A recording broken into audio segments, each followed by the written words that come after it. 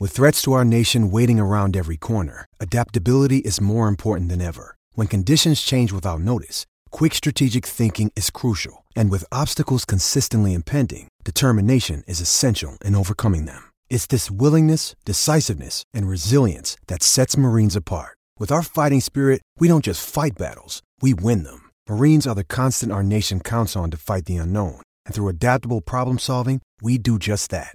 Learn more at marines.com. This episode is brought to you by Shopify. Whether you're selling a little or a lot, Shopify helps you do your thing, however you cha-ching. From the launch your online shop stage, all the way to the we just hit 1 million orders stage. No matter what stage you're in, Shopify's there to help you grow. Sign up for a $1 per month trial period at shopify.com/special offer, all lowercase. That's shopify.com/special offer. Yo, what up? Welcome to another episode of the Oakland Warriors podcast. I'm Patrick, and I am joined by my buddy Vubang. What's up, Vubang? What's up, Patrick? So it is December, and right now, the NBA, people are dropping into the protocols, dropping like flies. We just heard that Luka Doncic is in protocols, and they're supposed to play on Christmas Day against the Mavs. Are supposed to play the Jazz. And it's crazy, man. I talked about this right after Jordan Poole went into protocols. I was like, this is not an aberration. This is going to be kind of the norm, especially as we get into these winter months and as Omicron starts spreading around North America. So I don't know. I've been keeping my eye on this stuff and seeing if the NBA is going to pause the season, what their options are going to be. I figured that they would at least try to make it through the Christmas games, and they've already lost one of their marquee players. So I don't know. What do you think of all this, man? I hate to be the one who's like an armchair epidemiologist, but don't you love the way that we all know how to say epidemiology now, as opposed to just 2 years ago when we couldn't even pronounce it? Yeah, I mean, if this is really, if folks sort of looked at what Omicron does and look at the level of vaccination rate among players, this is supposedly going to be a temporary thing, especially if you've got your booster. I know Draymond admitted that he had his booster, and I'm pretty sure Steph did as well. And so now you're just basically seeing who got the Johnson & Johnson and no booster, which is obviously going to be a certain player who did the bare minimum to be able to start playing, who is out right now, who I'm not going to name by name. And so, yeah, hopefully it's just really going to be a temporary thing. And let's just take away the fact that it's COVID and just basically say it's an injury that you can avoid if you got a certain treatment. And some players got 3 doses of that treatment, and some players got 1 and some got 2, and some have just really been good at their treatment. And so if we just think about this as any other sort of treatment plan, then the teams that are really good at this treatment are just going to keep going versus teams that bring back players that don't believe in the treatment because the earth is flat. Who all of a sudden might be coming back because they are, the Nets are like, well, we're running out of players. So, The best thing about the whole Kyrie situation is that because he's now in health and safety protocols, because for 60 days, right? Is that what it is? He's unvaccinated and got it. You're not allowed to get the vaccine for 60 days. And so even if they convince him to get the vaccine, then you have to add on to, whatever the number of doses required to be able to meet New York state law. That means he can conceivably not be able to play home games for another 3 months, which is in the middle of March, end of March. So what is that going to do to the Nets timeline?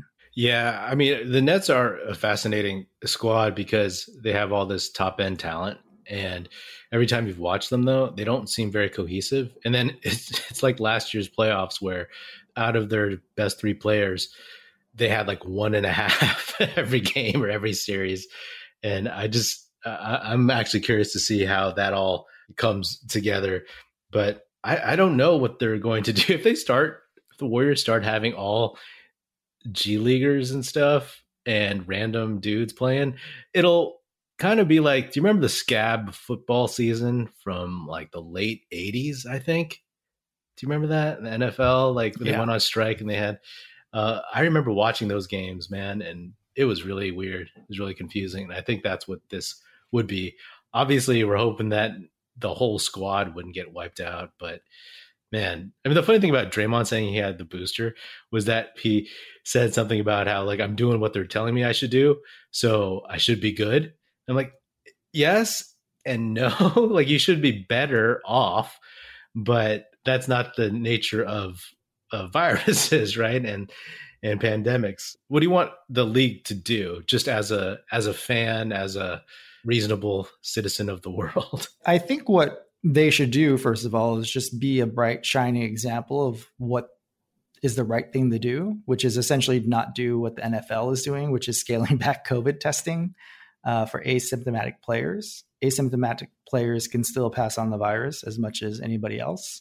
And yes, we are dealing with athletes who are tip-top shape, but what Omicron has been doing, even though it is not as crazy as Delta, it still causes long COVID, which, you can ask Jason Tatum what long COVID is. And so, basically just be very vigilant about this. And the reality is, and I think I said this very, very early on in one of the podcasts, is the reality is it's just really going to depend on when you get COVID and not if you get COVID. And so the team who is fully recovered in time for the playoffs, whether it's through a combination of vaccines and actually getting the virus, is going to be the one that makes it through. And that's just like any year where there's injuries. And this is just treated like an injury. It's a good thing, honestly, that the NBA's, their playoffs, the meat of the real season is in the warm weather months, because you look at the NFL, their stuff happens, their playoffs, their Super Bowl, those happen in the wintertime. And I can see why they would want to try this whole thing out about, allowing asymptomatic players to play.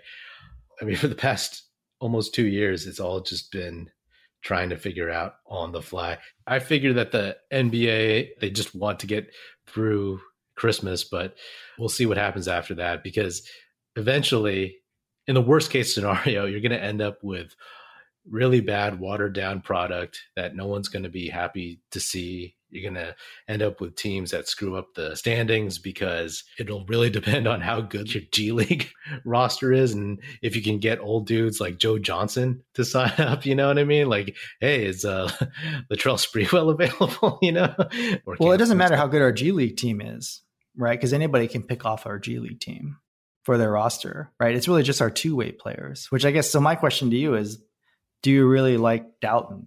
Like, why do we have Doughton as our second two-way player? He was decent in preseason and summer league, but I don't know the Santa Cruz Warriors well enough to see who else would be on there. And he's been on the two-way, I believe, for the whole season so far. So he's a little bit more familiar currently with the guys and with playing, and they know what they can get from him in terms of certain consistency, I guess, as the second two-way player. But like I keep saying, like waiting for Jacob Evans III and Jordan Bell to waltz in that door and then have them tank the Warriors season. Well, it sounds like, we did sign, so we signed up, how do you know pronounce his name? Is it Quindari?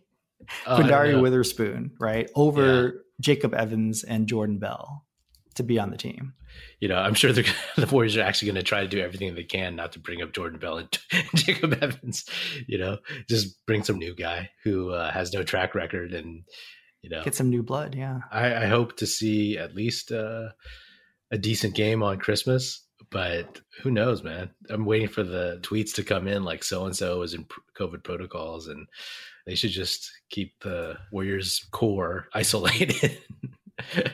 For like the next 2 months. Yeah, the only thing I can hope for is, the Bay Area COVID rates are not as bad as other parts of the country, although everything did double in San Francisco as of 5 days ago. But doubling goes from 100 to 200 cases per day. So the Warriors do play quite a few road games in the next couple weeks. They play at Phoenix on Christmas. They go to Denver. They go to Utah. They go to Dallas. They go to New Orleans. Do you think the NBA is going to have the All-Star game this year on February 18? I do. Again, it depends on, listen, like if it's a case where they don't pause or cancel any games between now and then, and the wheels just come off the season in the worst case scenario, then they probably won't. But they're going to try to do everything they can to stick to some normalcy and have those tentpole events in the NBA happen, right? So I can see them putting a pause to like kind of reset the numbers a little bit, pull numbers back, hopefully, and then make a go of it again. I just have a lot of confidence that everything will be fine by the playoffs. I think so too. I don't know why, but I think this is the year where everything's finally going to get better after Omicron sweeps through and attacks the most vulnerable, which is sad, but true. I think the playoffs are far enough away. Basically, it's just, we've been through worse times, and knock on wood, it won't get as bad, but I'm just curious to see what Adam Silver does when he'll pull the trigger on certain things, if at all, if at all, right? Maybe he'll be like, well, most rosters still have 3 of their best rotation players, so let's just keep it going. Hockey fans, DraftKings Sportsbook, an official sports betting partner of the NHL, has a no-brainer offer that'll make you a winner once any shot gets past the goalie. New customers can bet just $1 on any NHL game and win $100 in free bets if either team scores. The NHL got rid of ties in 2005, so someone is going to light the lamp. If Sportsbook isn't available in your state yet, no worries. Everyone can play for huge cash prizes all season long with DraftKings daily fantasy hockey contests. DraftKings is giving all new customers a free shot at millions of dollars in total prizes with their first deposit. Download the DraftKings Sportsbook app now, use promo code TBPN, throw down $1 on any NHL game, and win $100 in free bets if either team scores a goal. That's promo code TBPN this week at DraftKings Sportsbook, an official sports betting partner of the NHL. Must be 21 or older, New Jersey, Indiana, or Pennsylvania only. New customers only. Minimum $5 deposit and $1 wager required. One per customer. Restrictions apply. See DraftKings.com/sportsbook for details. Gambling problem? Call 1-800-GAMBLER. What I will say, however, though, is I feel like an old man for saying this because I just did not enjoy the actual fan experience going to the Warriors game yesterday against the Kings. I was sitting there with my mask on the whole time. Where were your seats? It was upper deck, but just like one row in from the edge, and pretty close to mid court, where I can see the giant jumbotron showing all the data analytics that I can handle the whole game. Mm-hmm. But like the two guys next to me, like spent 3 quarters eating like 3 French fries and with their masks off. And then the woman in front of me spent 1 entire quarter just coughing. And then the guy one sort of aisle over spent the last 2 quarters coughing. It was just like, man, it was just not. And then somebody offered me to go to the game against the Grizzlies this week. And I was like, I'm good. I'm fine. I think we've gotten to the point where the fan experience is pretty good for me, like just watching it on TV versus. That's what I always say. It's just like, I mean, I still have to go home and watch it again anyway, right? So you're gonna have to watch it again anyway. The only thing that you can catch when you're in person is, to see things that are off ball, which is great, and all the stuff going on in the stands. But that's what like iPhones and Twitter and Instagram are for, right? Eventually, like the best stuff comes out. Exactly. Yeah. The best stuff was out. My favorite part, and I was not totally safe while eating dinner, but like my favorite part of the fan experience is just there's a new steakhouse that's in Chase Center that has a secret entrance into the arena. Did you know about this? It's called Miller and Lux. Is there another entrance from the street? Exactly. Yeah. So essentially you walk in downstairs on the Francois Boulevard side. And downstairs is a bar. It's an amazing bar, amazing wine, amazing mixed drinks, everything, like a handful of tables. You don't need a reservation downstairs, I don't think. Or you can get seated there if you do show up without a reservation. And then upstairs is reservation only. So, last week before there was no game and I went to eat there and it was amazing. But so I decided to come back right before the game. And we're just eating dessert and some burgers downstairs, and the price is high. But like, if you're paying like $16 for a burger inside, why not pay $25 for a gourmet burger before you get in? Sure. And then so when you eat and you're done, you basically can go back upstairs where the restaurant is. And if you walk past the bathroom, there's just it's like an unmarked door. And you walk in and there's an entrance in the hallway. And to the right is apparently the players, their locker rooms. And on the left is a metal detector. And you just scan to go in. And you end up in the section with all of the box seats and the plaza level seats. And so, I mean, it's a great fan experience to be. I think the best experience is if you watch an early 4:00 game. And then my friend watched. I don't know if it was last year or this year. He watched the Raptors play at 4 and had a reservation at 7 or 8. Went there and he was eating. And I guess he left the arena and came back in. He didn't know about the secret entrance. And he's just sitting there like with his facing the entrance into the restaurant while eating. And then suddenly, like somehow he said Barbosa and Andre Iguodala were like in a special seat in the back, which is usually empty for Joe Lacob alone. And he's like, how did Andre Iguodala get past me without me noticing? And I told him there's a secret entrance straight from the locker room into the arena. Wait, this was last season? This might have been the beginning of the season. Yeah. Okay. Because Iguodala, if he's adjacent, he wasn't last season. That's weird. So real quick, let me ask you, what's your thoughts on the Warriors Grizzlies game? Because the Grizzlies have beaten the Warriors two times in a row, the play-in game and then earlier this season. And to me, it's clear that the Warriors are a better team, but the Grizz are just dangerous. What do you think the outcome, or what are you looking to see? I mean, I'll preface this by the fact that like we don't know who's going to be playing, and the Warriors are going to be missing Jordan Poole, Andrew Wiggins, and likely Jonathan Kuminga. They'll probably sit him out with that whatever tweaked back that he got in the Kings game, which must have been a bummer when you found out he wasn't coming back in that game. But man, I actually don't even think there's worth talking about this game. What I will say is, I think the Grizzlies caught the Warriors off guard the last few times. Yeah. And I also think that they play with a grudge because of all the things that Andre Iguodala said while on the team, but not really on the Grizzlies. Yeah. So they're playing for something that the Warriors don't even care about. There was nobody on that team that was there during the Warriors like playoff runs with them, right? Like the 3/4 length court shot that Steph made on them in the playoffs. Like there's nobody on that team anymore.